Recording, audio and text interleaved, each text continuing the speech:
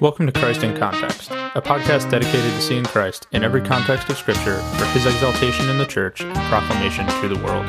This podcast is a part of the Doctrinal Discipleship Ministry and a proud member of the Society of Reformed Podcasters. I hope you enjoy the show. Welcome to another episode of Christ in Context. My name is Kevin, your host, and today we are starting a new mini-series, which I am super excited about. It's something that I am actually pretty passionate about because it's something that I was deeply involved with and something that I really care about people getting out of and not involved with anymore.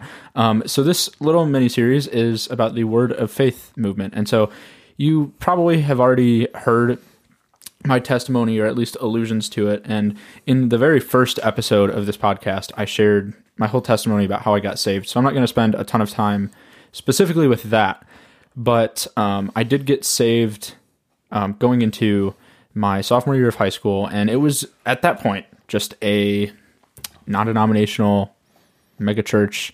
There's a couple campuses. I'm not going to say the name of the church because I don't want this to sound in any way at all, not even in the slightest, as if I were slandering anyone or slandering this church or slandering people who are a part of this bigger movement, because that is in no way a Christian virtue, and it is also in no way my hope for how people would hear this type of content.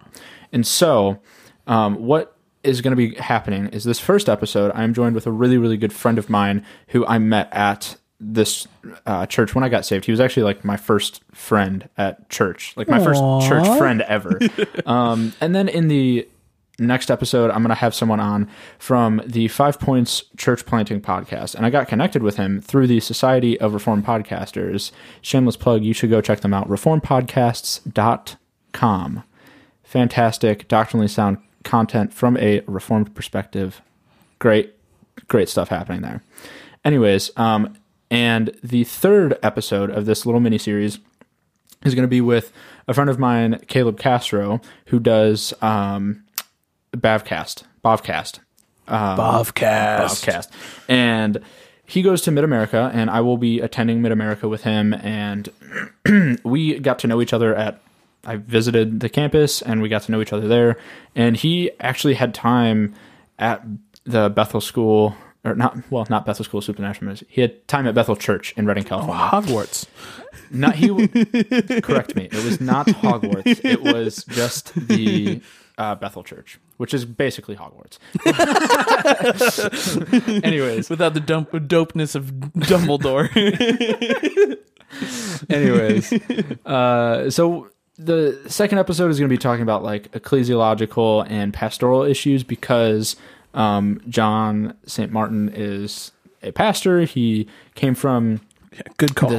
He came from this kind of movement towards the beginning of the movement. So it's going to be interesting to hear from him and concerns that he has just like as a pastor, how he like can lovingly care for other people and, you know, like what's ecclesiologically wrong with the things that they do.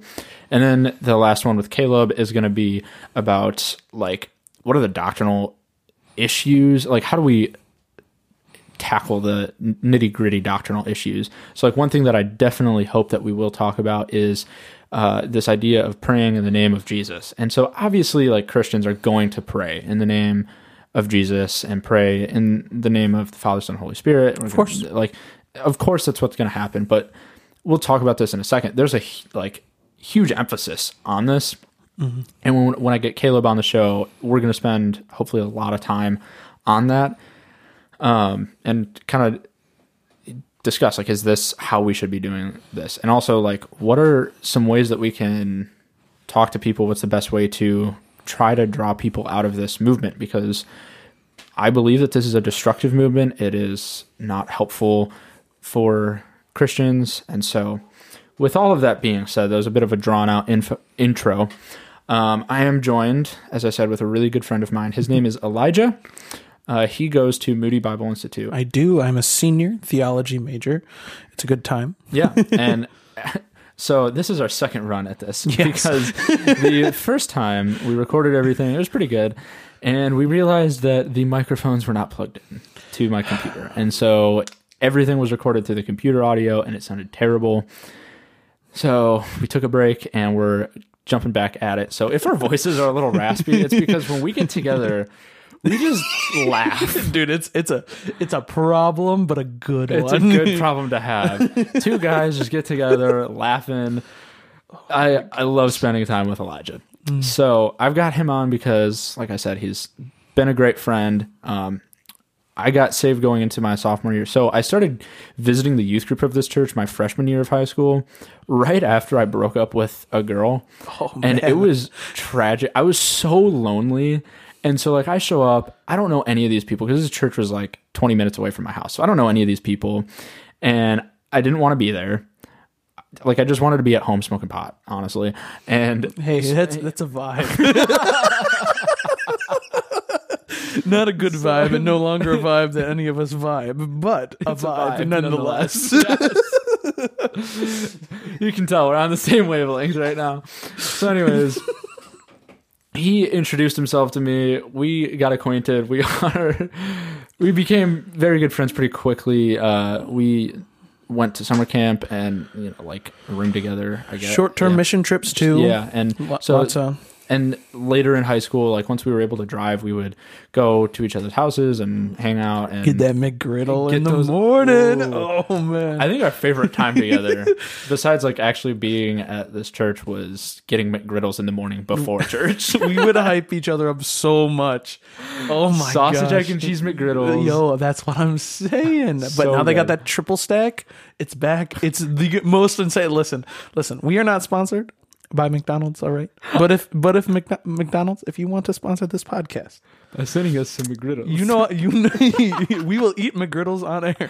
This will become an ASMR channel. Okay, don't say that. You don't run this podcast. This is my podcast. This also will probably be cut out and put at the end. However, I think I'm gonna leave it in there. It's fine. oh no.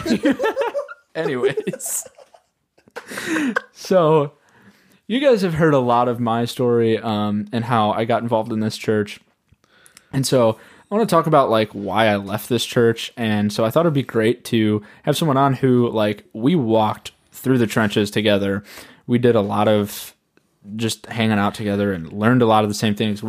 If you would have asked us like our senior year of high school, we were like lockstep, the same beliefs, everything. Like, we would have told you the exact same thing. And how the turns have tabled. Now he is a Lutheran. Yeah. And actually his freshman year of college, you can tell the story of how everything changed. And so I was a little bit behind him. I went to college and stayed in the kind of charismatic Pentecostal circle. I studied the Pentecostal stuff a little bit more before I ended up like rejecting it.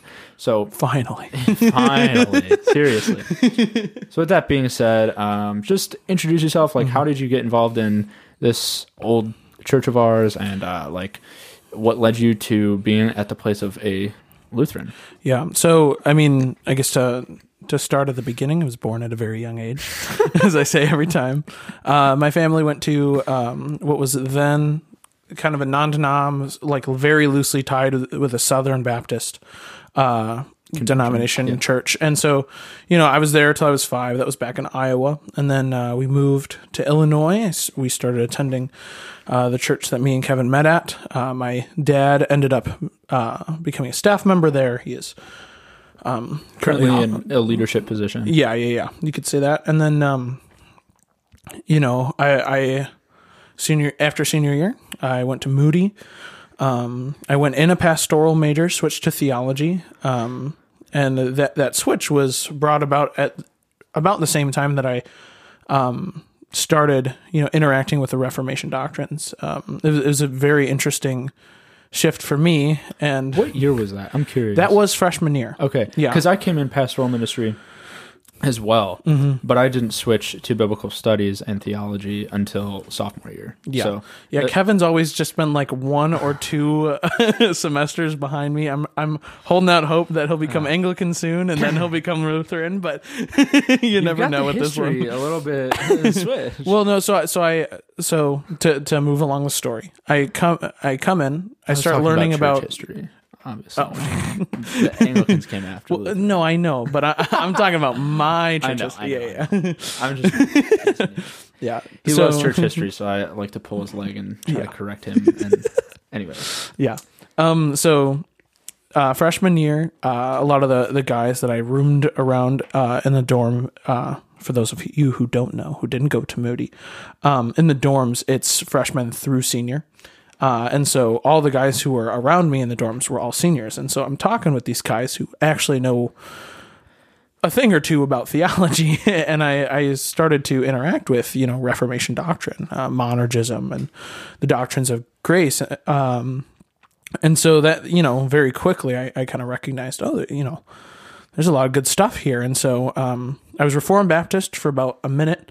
And then, I was convinced by one of my neighbors to go to his Anglican church, and I ended up becoming a member there. I had been there for about 2 years, and then just before the quarantine over winter break, I was really interested in this Lutheran idea of the sacraments, and so I started doing some reading. Tripp fell in love, and here we are. Yeah. So I confessionally, I hold to the Augsburg Confession. We love the Book of Concord. So yeah. And I think you were telling me that you initially started to get introduced to Calvinism your senior year of high school. If I remember correctly, you were at work at Chick-fil-A and you were talking with your coworker about what you believe, and he was a Bible college student. I don't know where. At Trinity. Yeah. And he was a Calvinist and probably mildly cagey and.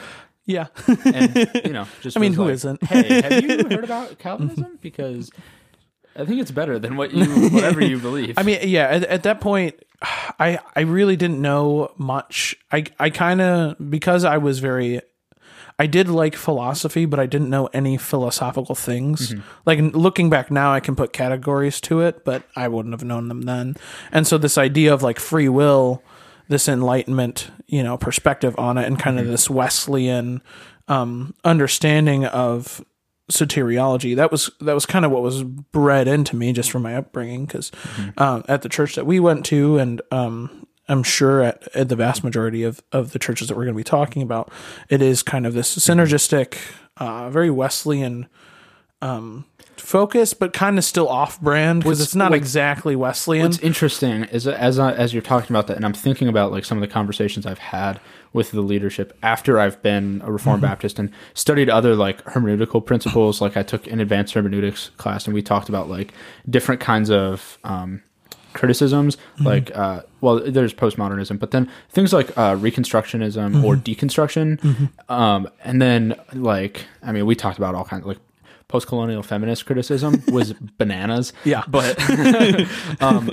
what really kind of sticks in my head when I look at the way that they understand their theology is they are Arminian in a sense, and mainly Arminian. They try to hold to a classically Arminian understanding. And this isn't just our church. This is a lot of how a lot of other churches like the Vineyard, and the Vineyard is known for John Wimber he would say that he held to the radical middle.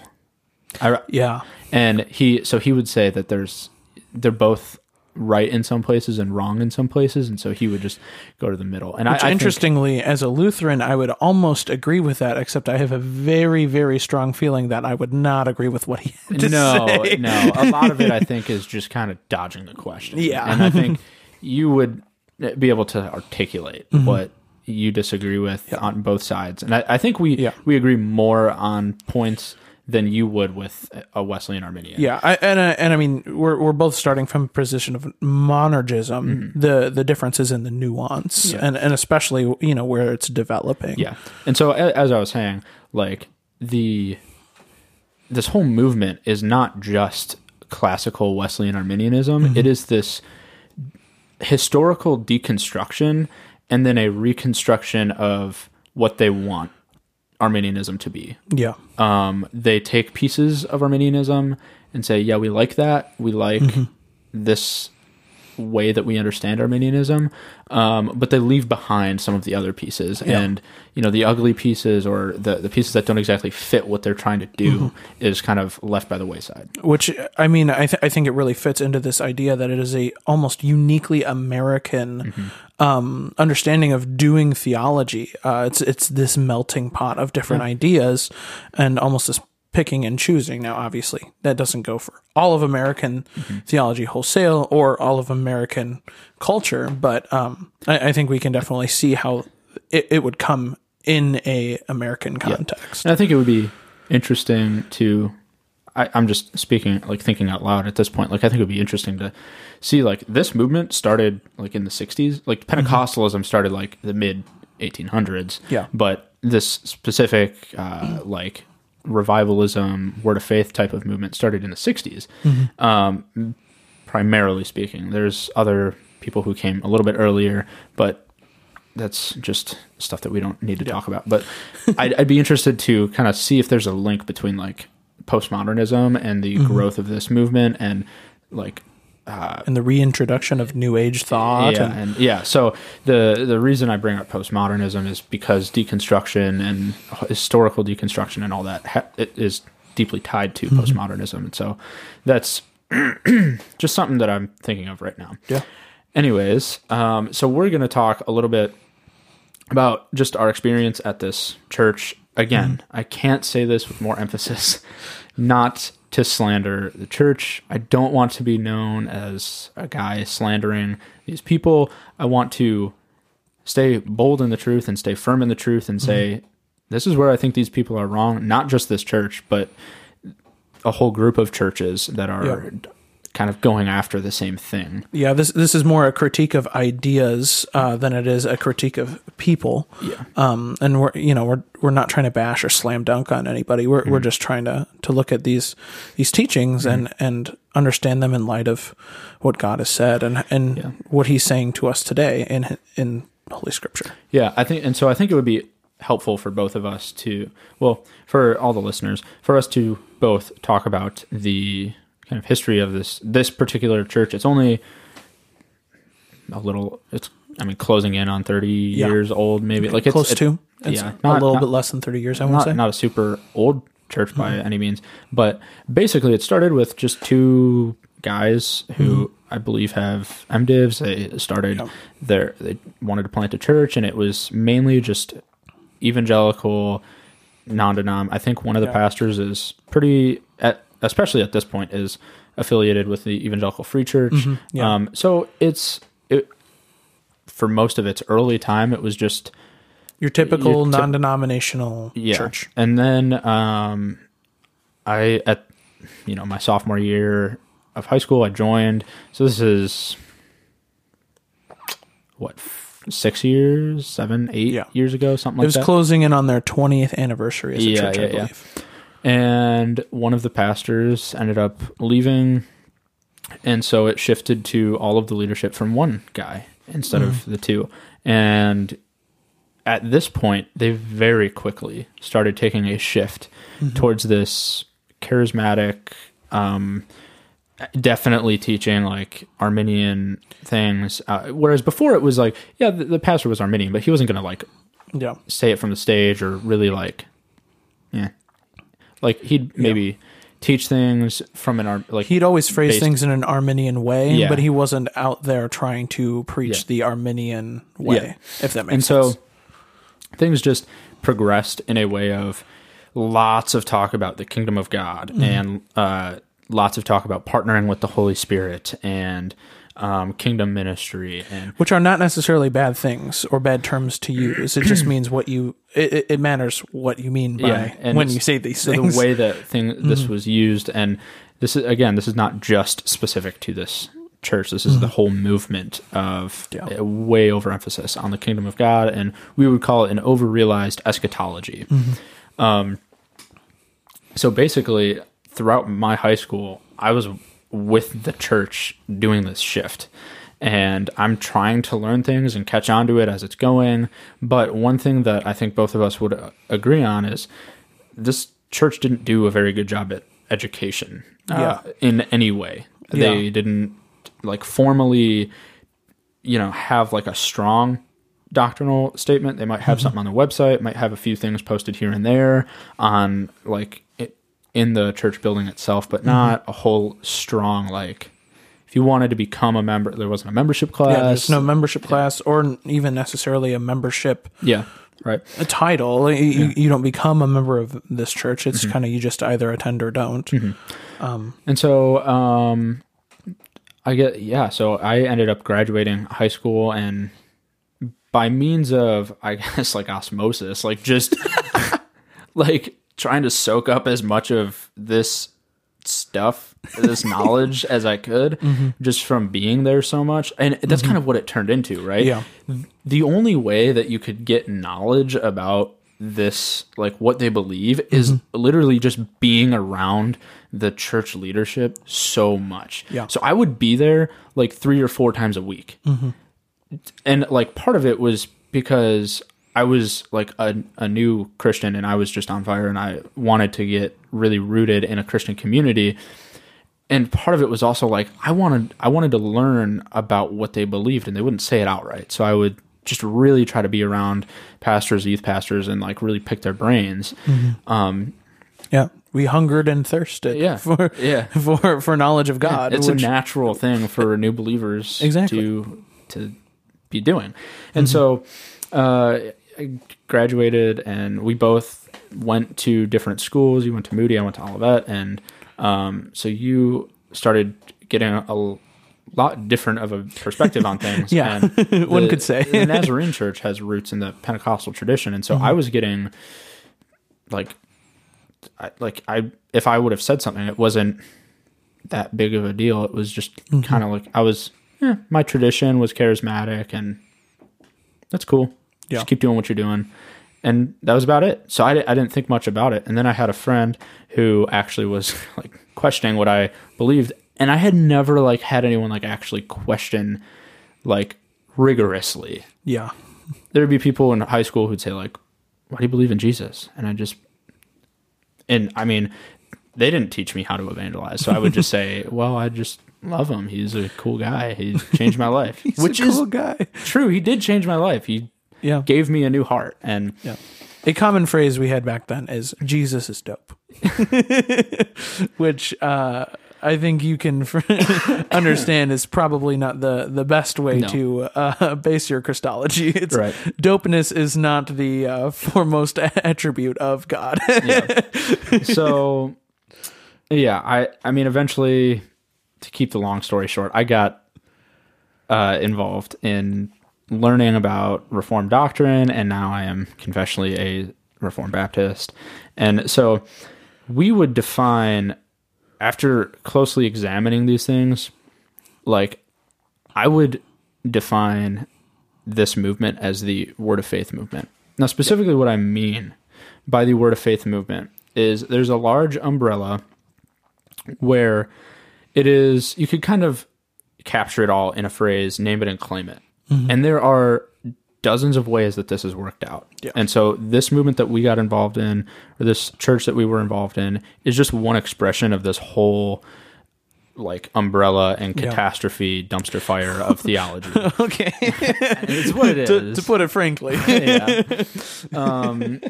I'm just gotta say it how it is. On like one side, there is Joel Osteen, who he gets ragged on a lot. And I think for good reason, because he's not deep in theology at all, and he just makes you feel good, and he's the description of a guy who is tickling your ears, like 1 Timothy 4, I believe, says. And, like, he's not really going to tell you to name it and claim it like a guy like Kenneth Copeland or Benny Hinn will. Yeah. They will tell you to name your blessing and claim it. So if you sow a seed of blessing of $1,000, God will bless you for that, and He will give you, tenfold what you sow. And so these guys deceive people and get them to just hand them money, basically. So that's the more financial, like name it and claim it. But these guys also are involved in like faith healing. And so that you just command something to be healed and it's healed. Yeah. And then you get on to another side where there is guys like Bill Johnson and Todd White. And Todd White recently has been connected with Kenneth Copeland, which is terrifying because I think our youth group watched. We did. We watched a movie called Holy Ghost, I believe. It's something like that. Something like that. It's Todd White original. And it was all about these, faith healings. As the old saying goes, if Todd White's healing, he's probably actually just pulling your leg. But it's just all these things. And I remember our experience where the first thing that we did after we watched this in our youth group is we tried. Yeah. And we were like, does anyone need to be healed? And so, of course, there's some athlete in the room who busted his knee doing something stupid, or, just some punk who like stubbed his toe really hard. Like, of course, a group full of teenagers, there's going to be a stupid boy who hurt himself.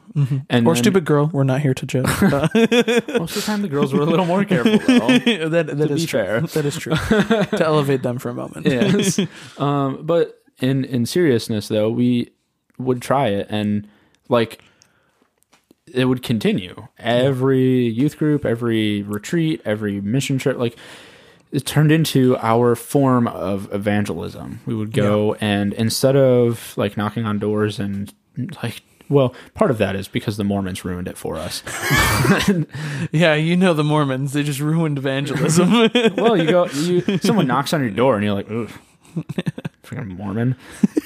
From what I understand, it used to be a pretty normal thing, but I haven't lived through it because different times. Yeah. Anyways, I'm trying to make you laugh. Let's see. So yeah, this last branch of there's probably a couple others that people might make, but this last branch of like the word of faith is focused on healing and physical healing, and it's a lot of emphasis on the kingdom of God and kingdom living, kingdom this, kingdom that, and so it's all about like partnering with the Holy Spirit. And I remember distinctly like learning about or trying to learn about like how do you heal someone, and you would just name whatever you would call out the ailment. So say like your arm is broken or not working correctly, and I would just call out like, okay, arm, be healed in the name of Jesus. And I think we'll talk about in the name of Jesus in a little bit more depth when Caleb comes on the show. But like it was just basically like a genie, like trying to invoke a name for the sake of, I want this to work. And if I call on Jesus, it should work.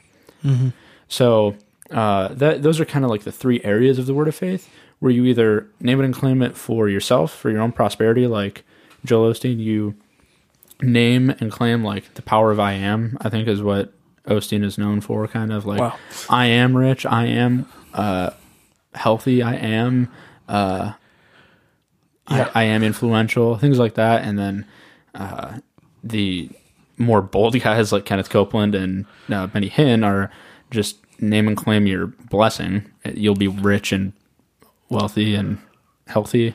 And then there's other guys who are more in the ooey gooey mystical kind of camp of like, we're just naming and claiming healing. And so the reason for this last branch, as far as I can tell, is because of, we've already said, an over-realized eschatology.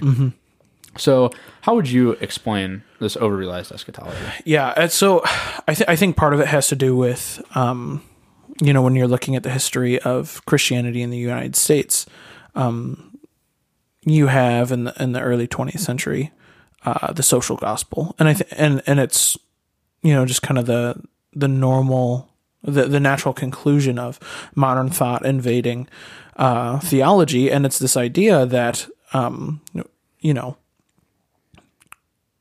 through Christianity, through the church, comes the kingdom of God. And so it's this idea that we are almost bringing the kingdom here. And that things will, continue to get better until Christ's return, where heaven and earth kiss, and out of that comes everything else. Now, this isn't necessarily what is going on here, although I think it's heavily influenced by it, somewhat even unknowingly. But yeah, I'd say within the Word of Faith camp, within the health and wealth theology, there is kind of this idea of we have to, through our faith, so that's the word of faith, through our faith, we bring the kingdom of heaven to earth. And so it's kind of this idea of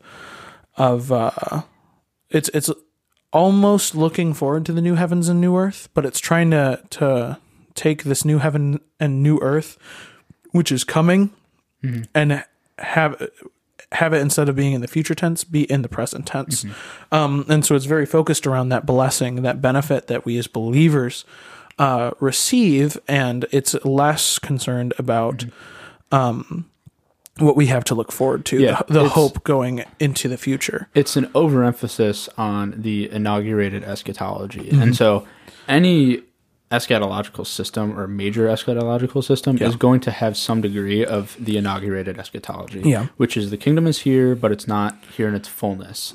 And so whether you're premillennial, amillennial, or postmillennial, you're going to believe that. How it's to worked some extent, out. Yeah, it's going to be a little bit different based on when you think the millennium is and how all how you interpret all that. But it was this major emphasis that the kingdom is here, and it's not yet here, but like it's here. That was kind of how and you can make it here. And I think that's the key, because coming from a Lutheran perspective, the only places where heaven meets earth in the right now is in the mystery of faith. So whenever Christ is present, either in the Eucharist or when we are united with him in baptism, when the Holy Spirit illumines and inspires the Word of God for us, perseveres us, those are moments when the supernatural is present in the natural. But as far as, when the kingdom is coming to earth, we're always going to point to Christ. And I think that's the natural Reformation reading of the book of Matthew, is Christ being the true Israel, the fulfillment of Israel, comes near, comes to earth as perfect. He is the perfect union of God and man. And whereas, the typical Jewish hearer of the kingdom of heaven is near would think that a new Israel, a new national physical Israel is going to be established under Jesus's reign. And instead we have an even greater Israel, who is Jesus Christ. Jesus is the true Israel. Jesus is the true Israel. And we get to participate in him, who is the true Israel, through true faith in him. Yeah. And so one of the problems that I would point to is just that, like you were saying, like the Jewish audience knew what Jesus was talking about when he said the kingdom of heaven is here. Like they knew he was talking about the Messiah. He said, like he was, without saying the words, he was saying, I am the Messiah. I am the hoped for coming king to restore the nation of Israel. And he's not doing what they were expecting him to do, which is to overthrow the Roman Empire. But they knew what he meant. Whereas with where we're at right now, and especially with the people that are ministered to or involved in this movement, they've got no idea what kingdom of God means, what it would have meant in its original context to the Jewish audience, primarily Jewish audience. And a lot of the Gentiles would have known. They would have, their thought is interconnected. Like a Gentile isn't going to think exactly like a Jew is, and a Jew is not going to think exactly like a Gentile is, but they they're part of the same culture. They live together. They heard the same things. They heard about it. And so when the Gentiles hear about this, they're going to at least to some extent, understand. Yeah. When someone says the kingdom is coming. When someone says the king is born, Herod's always going to think there's a new person who's coming here to reign physically, temporally over the space. And there is perhaps a little bit of a different understanding from the Roman perspective that the Son of God, Herod, saw himself as the Son of God. Yeah. Literally. And so when he hears about that, he thinks of it as, oh, shoot, this guy's trying to steal my throne. Yeah. And so, it was a political thing, but it was also a very religious thing for the Jews. So with that, I would say there's a flawed misunderstanding, a misrepresentation of what the kingdom is. And the problem is they don't describe what the kingdom is. They use so many words to describe nothing.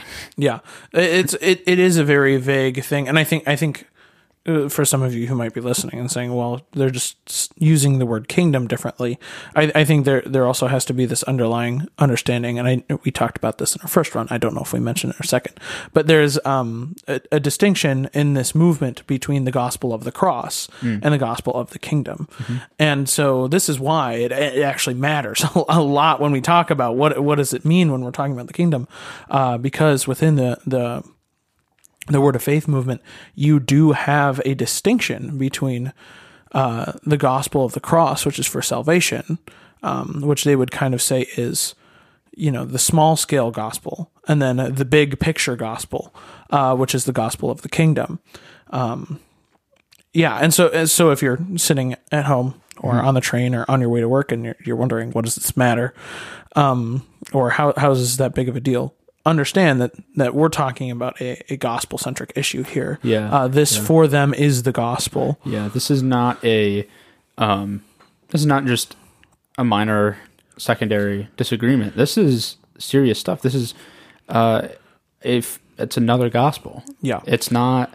And so the way that I've heard it explained is that the gospel of the cross is the doorway into the house, which is the gospel of the kingdom. And so when the cross is important, you want to talk about that, but if you just focus on the cross, you're going to lose the richness and the depth of the whole life of the kingdom, of partnering with the Holy Spirit and doing kingdom ministry and loving people with a kingdom mindset. And so we get, where these people get this is not just an arbitrary, hearing Jesus talk about the kingdom of God a lot. Obviously, there's tons and tons and tons of places throughout the Gospels and even in Acts and the epistles that mention the kingdom of God. But also the Lord's Prayer in Matthew chapter 6, where it is, Our Father who is in heaven, hallowed be your name. Your kingdom come, your will be done on earth as it is in heaven. And that's where it stops for this movement. Give us this day our daily bread. Forgive us our trespasses if we have forgiven those who trespass against us. Lead us not into temptation, but deliver us from evil. For thine is the power and glory forever. For thine is the kingdom and the power and the glory. Sorry. I was telling Elijah, I had not learned that part because I grew up Catholic, and that just wasn't part of how we learned it in the Catholic Church. But anyways, so the rest of it, which is the majority of it, is left out. Yeah. Because the point of emphasis is we as Christians pray down the kingdom. We want, when we pray, we get to see the will of God done. That's what the kingdom is. It's God's will being done on earth. And so when you partner with the Holy Spirit and you pray the kingdom down, you are helping God do his will on earth. And I think furthermore, and we were talking about this a little bit earlier, it also comes to an issue of Christology as well for people within this movement, because we need to imitate Christ and be Christ-like, and because Christ healed people, we also have to heal people. We have to be in search of that healing, because to heal, to do these miraculous signs and wonders is to be like Christ. And so, which also comes with the negative assumption that is, if you do not do these miraculous signs and wonders, you are not being Christ-like, which I think is oftentimes it's not mentioned as much, but there definitely is that secondary tier. There's people who don't, it's the implication. There's people who don't experience or put forth these spiritual experiences, which everybody's chasing after, and those people are second-class Christians, which it's just there out of logical necessity. It's not ever said that way, but if you are going to kind of push for the idea, whether you say it straightforward or imply it, that praying for healing and prophesying and speaking in tongues and things like that are what make you a good Christian for partaking in the things of the Holy Spirit, then it's just out of logical necessity and implication that if you're not doing those things, then you're less of a Christian. Yeah. And so it's this mind-boggling, like, always trying to do better, and there's no, like, real powerful reason for it other than, like, I just want to be a good Christian. Yeah. And if I don't do these things, then this is what I like. If I don't do it, I'm not going to be the best Christian. Yeah. I want to be like the early church. And that's another area is that they just talk about, well, this is what the early church did. This the Acts 2 church. The Acts 2 church. Yeah. Speaking of Acts 2 church, we, in high school. Oh gosh. You thought I was going to forget and not mention it.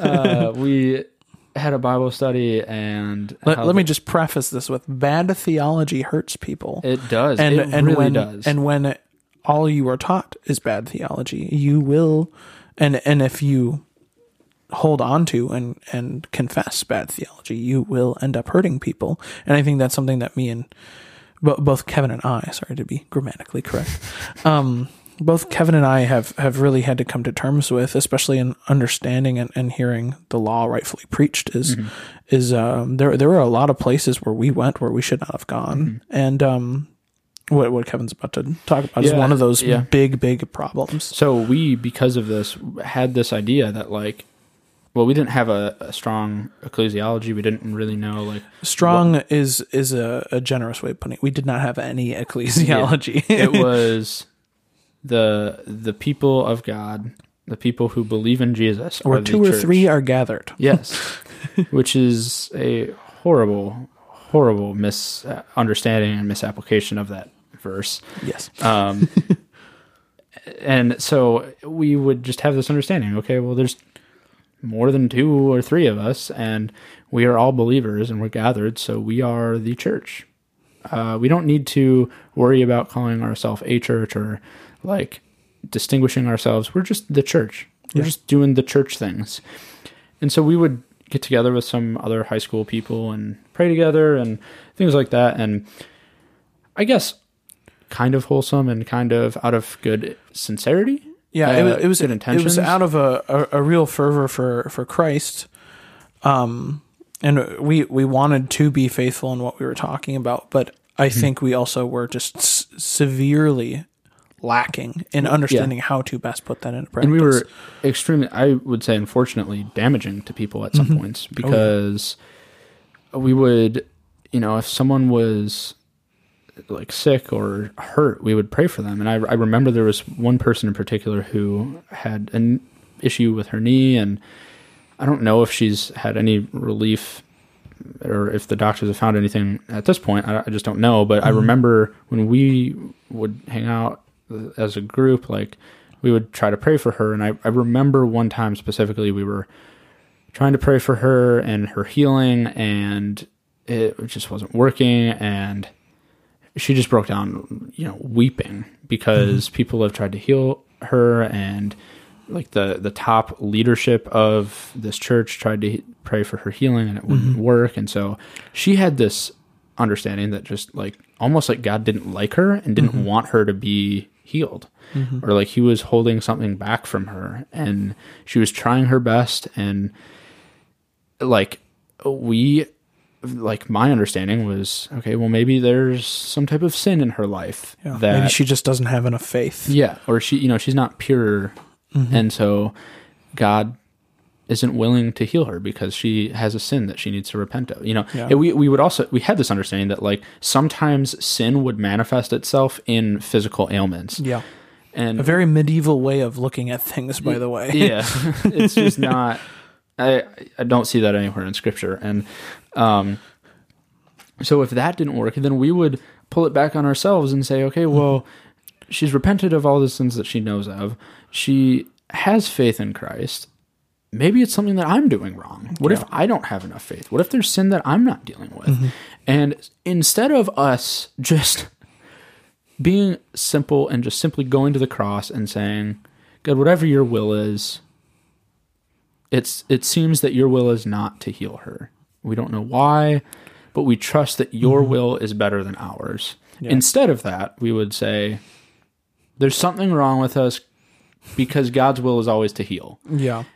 And I think that it really, shines a light on in the heart of the problem, which is that this idea of the gospel of the kingdom is a confusion of law and gospel. Because whenever you are not able to do one of these spiritual acts and do these, these sign gifts of these wonderful things, which we would, I think, rightfully and in the spirit of the Reformation, say that whenever someone is healed by God, it is an act of grace. It is something that is monergistic, and that all of the healing that we see in the New Testament by Jesus Christ is an act of grace, and it's imaging the true healing that comes on the cross. Yeah, one place that I actually love to point to that I hadn't thought of while we were preparing for this, but I was reading it earlier this year and just absolutely love it. It's in Matthew chapter 11. If I could get there quick enough. He's taking his sweet time. Wasn't thinking about this. So in chapter 10, Jesus sends out his, I think it was the 70. He sends out the 12, and then, no, maybe it's not the 70. I'm thinking of the other, I think somewhere in Mark where he sends out the 70. I don't. Anyways, Jesus sends out his... It's late, guys. It is slipping our minds. It is 11:30. So anyways, he sends out his disciples, tells them to go to these cities, preach the gospel. Don't bring anything with them. If they reject, shake the dust off your feet. Yep. And they come back, and then Jesus starts to denounce these cities. And Matthew 11, verse 20 says, "Then he began to denounce the cities in which most of his miracles were done. Why is this? Because they didn't repent." So it's, again, not something that is directly said, but out of logical necessity and implication, what was the purpose of his miracles? It was not just to show off and flex his muscles that he's God, but it's to specifically point back to him and cause them to repent. And so when they harden themselves at these miracles, they're only furthering their own condemnation. And that's something that is totally missed in this whole movement. That, like, if a miracle isn't done, it's not that people are just wicked and hard-hearted and stubborn, and it's God's will to bring people to repentance at his own mercy, his own timing, but rather there's something wrong with us. God is displeased with us in some way, some type of really horrific implication about who God is.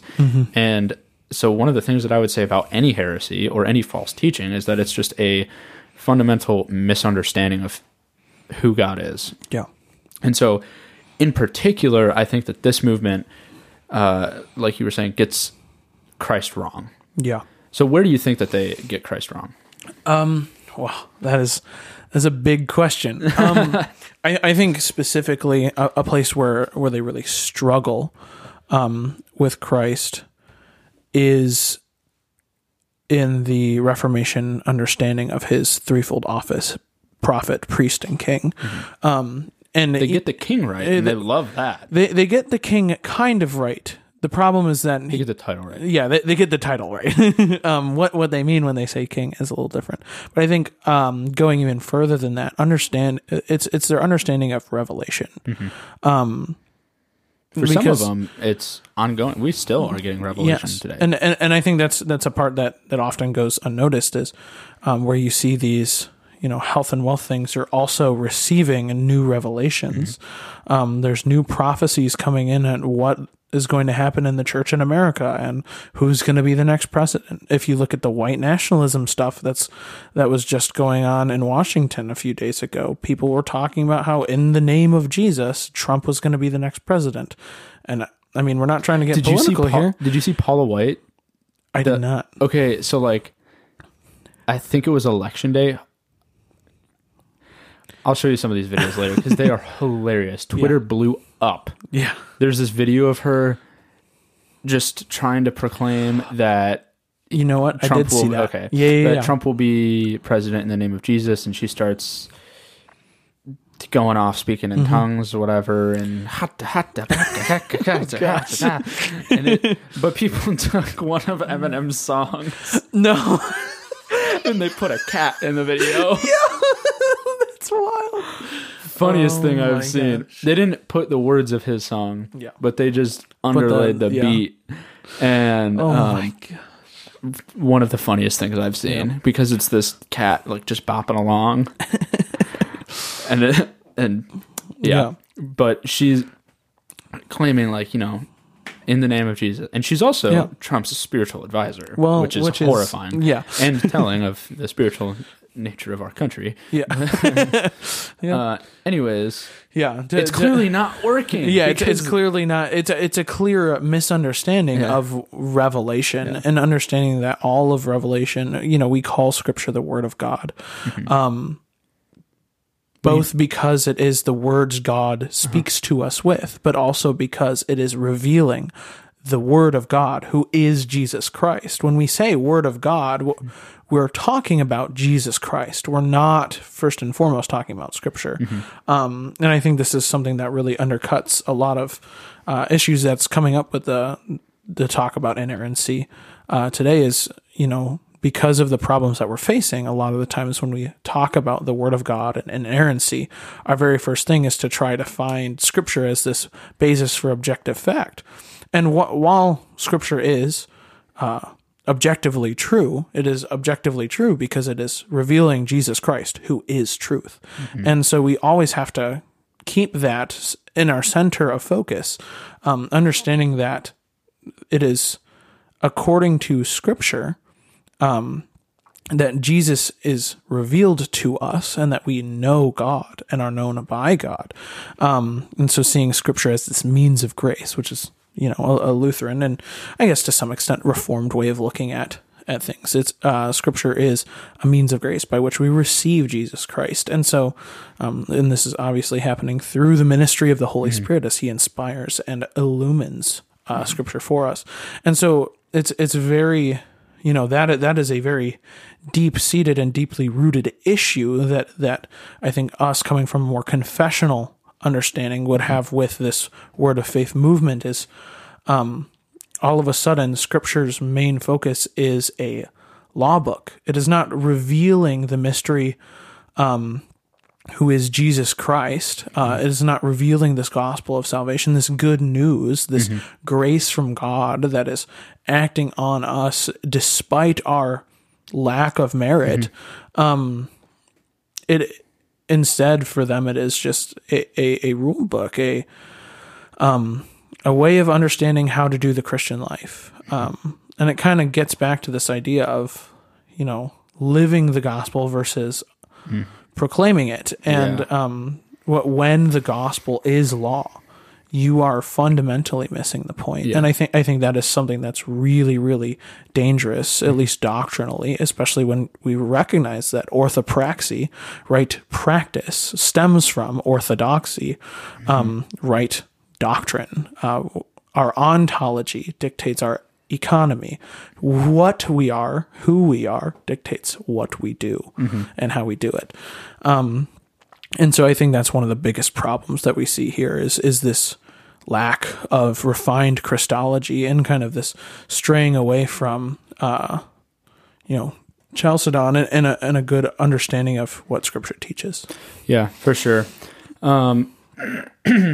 So I think like with all of that being said, that's a lot to understand. Yeah, sorry for the monologue, guys. No, not just you, just everything we have talked about has been like, it's a lot to kind of wrap your mind around, which is why we're going to do a couple episodes talking about the different areas of this.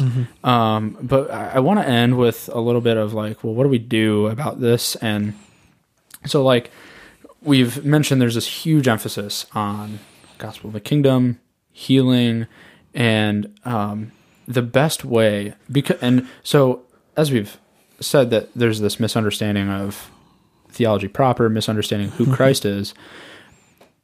These people love Jesus, and if they're not worshiping the Jesus of Scripture, they love the idea of Jesus. I think in their hearts, they do love Jesus Christ and have faith in him. I think there's some at who least are the vast majority of the laity, and they are being led away from the truth that they know is real. There are real Christians. I mean, we were them. We were I don't by God's grace brought to faith, and yet it was only our hunger for Christ and by the power and grace of the Holy Spirit that we were persevered unto good doctrine. I don't by any means question my salvation while I was a part of that movement. I think of it as actually like a really gracious period that Christ like put me through that, because it was a refining fire, where now I can look back and I've got that experience under my belt and I know what not to do. It is only because of this that I understand how much bad theology hurts people. Yeah, for sure. And so there's this deep love and desire and sincerity towards Jesus. And so we would both agree that the best way, from my understanding, is like to communicate with these people, like what's wrong with what they're believing, is to start with Christ. And I think we would probably say that about any other person that we're evangelizing to and, think that is deceived. It's always starting with Christ. But these people in particular, when you really hone in on Christ and really hone in on the character of who he is and the purpose of his ministry on earth, a lot of things start to click into place, and they start to realize, I agree with what you're saying. Why isn't that what, and why isn't that what this church or this movement has been teaching me? And also, I don't just agree with what you're saying because it makes sense. I agree with you because I have read that in the Bible. I just didn't know how to put that into words. Yeah. So that, I would say, is probably the best place to start. Again, the Lutheran in me has to say, the means of grace, the right preaching of the word, is what Scripture says. How can they know but by hearing? And so in order for Christ to be revealed, we do have to preach the word that they may hear. That's why it's such a big part of the Reformation is Luther, Calvin, they're honing in on these ideas. We must preach the word and preach the word aright. In order that they may know Christ and be known by him. We only understand our union with Christ. But we also need to be really careful. Sorry, I cut you off. But no, you're good. We need to be really careful as well that we don't just embrace this teaching or these teachings as just another group of orthodox teaching. They are not teaching the same Christ of Scripture. Yeah. Mostly. At least so, in the broader sense of the word of faith, when we're looking at guys like Kenneth Copeland, Benny Hinn, Todd that kind White, of stuff, Bill Johnson, like definitely they are not teaching Christ of Scripture. And for other reasons, like the kenotic heresy that Christ just gave up his divinity completely. A pretty significant issue if you're aware of the Council of Chalcedon.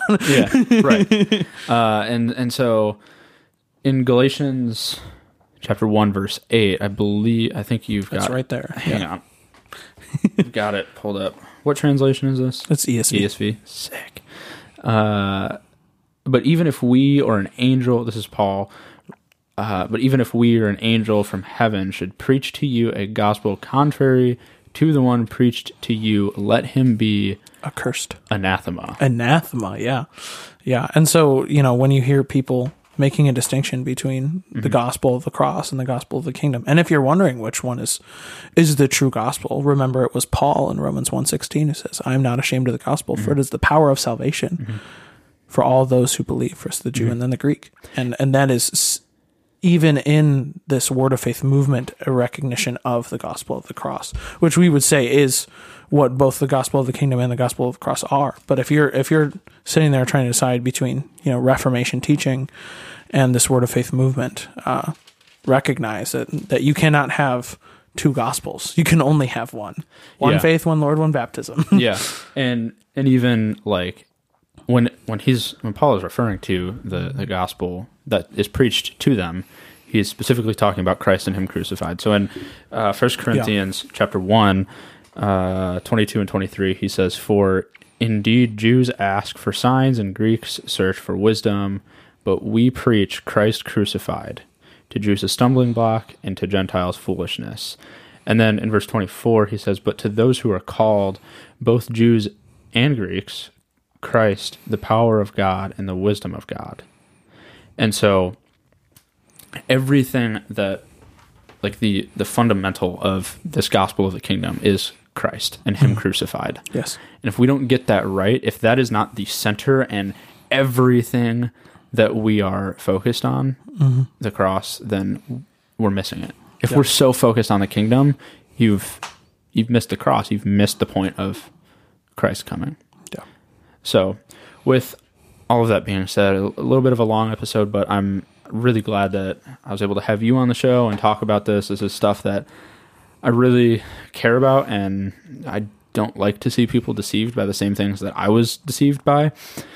And if you've got any questions, if there's anything that I said or Elijah said that maybe confused you, or you want more clarity, more like you want me to talk about it a little bit more, kind of unpack what I said, reach out to me. Facebook, Instagram, Twitter. You can reach me over email. However you want to get in contact with me, I would love to try to clarify any questions and keep talking about this because it's super important. This is probably the biggest movement that I can see that is leading people astray from the gospel of Christ. Yeah. So with all of that being said, until next time, read your Bible, bro. Read your Bible. Thanks for listening to this episode of Christ in Context. If you enjoyed the episode, give us a rating and a review through Apple Podcasts or whatever streaming app you use to listen. And subscribe to be notified when new content is posted. You can find us on social media on Facebook and Instagram at Christ in Context Pod and Twitter at CNC Podcast. If you have a question that you would like to hear answered on the show, reach out on social media or email us at christincontextpod@gmail.com. We are proud members of the Society of Reformed Podcasters and Doctrinal Discipleship. For other edifying material, check out reformpodcasts.com and Doctrinal Discipleship either on Facebook or doctrinaldiscipleship.com.